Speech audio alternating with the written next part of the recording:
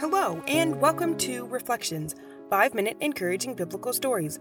The last episode took us through Psalm 101.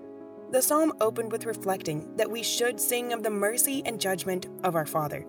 Yes, He is merciful and gives us a second chance, allowing us to spend eternity with Him.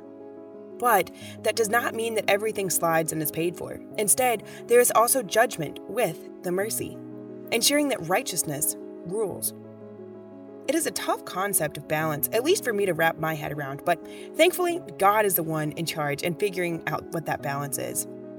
The psalmist then mentioned that he was going to behave in a wise and perfect manner, which at first when I read, it seemed like a prideful statement and unrealistic goal, since we are literally created with a sin-bent nature. But we then discussed setting the bar high for yourself, and trying to get better each day will lead to failure, but also growth. As the verses continued, the psalmist told us that he was going to not let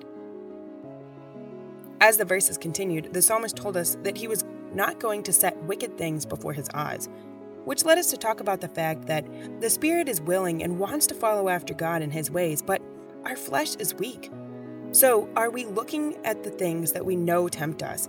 And like the psalmist mentions, making sure that they are not in our house and in our sight?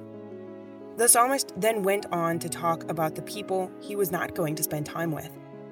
Are we looking at the character of the people we place around our lives? And are they people who are going to build us up and help hold us to keeping the temptations out of our house, or try to pull us to bring those temptations into our lives? I know the chapter has led me to do some thinking about my life. Has it done the same for you? Let's turn here and see what Psalm 102 has for us to consider. Psalm 102:1. Hear my prayer, O Lord, and let my cry come unto thee. Hide not thy face from me in the day when I am in trouble. Incline thine ear unto me, the day when I call, answer me speedily. For my days are consumed like smoke, and my bones are burned as an hearth. My heart is smitten and withered like grass, so that I forget to eat my bread. By reason of the voice of my groaning, my bones cleave to my skin. I am like a pelican of the wilderness. I am like an owl of the desert. I watch, and am as a sparrow alone upon the housetop.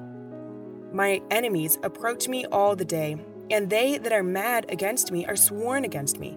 For I have eaten ashes like bread, and mingled my drink with weeping, because of thine indignation and thy wrath, for thou hast lifted me up and cast me down. My days are like a shadow that declineth. I am withered like grass.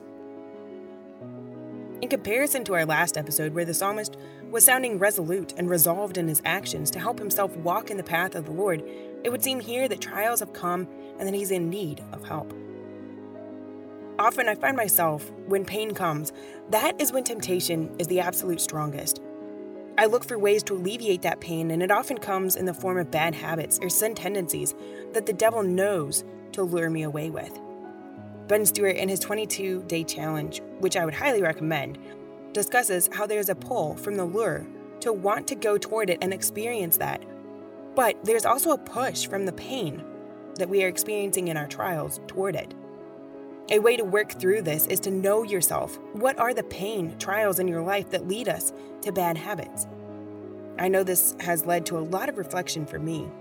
Is that something you also want to consider? Something else we can do in those moments, as the psalmist is doing here, is come before our Father. Ask that He hear our prayer, come to us, and hide not when we are in trouble. Instead, listening and answering us rapidly. When we feel the push and the pull of temptation, is this the prayer we are rapidly sending to God?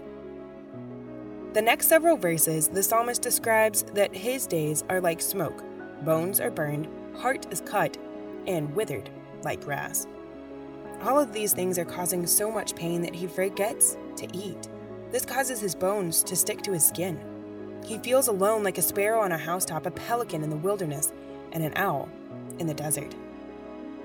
Are there feelings or actions that are relatable in your life because of the terrible circumstance you find yourself in? The psalmist talks about his enemies coming after him and that he's crying so much that he's able to drink the tears. His days are like a shadow and he's like withered grass. Have there been moments in your life where you've also felt like this?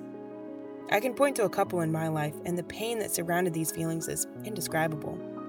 But instead of feeling like you are alone, or that you're the only one who has gone through this, find solace that the psalmist put words to his pain and brought it before the Lord. Maybe that is also something you can do. We're out of time to finish the chapter here, so see how the psalmist continues in this state and if God steps in to answer his prayer in the next episode.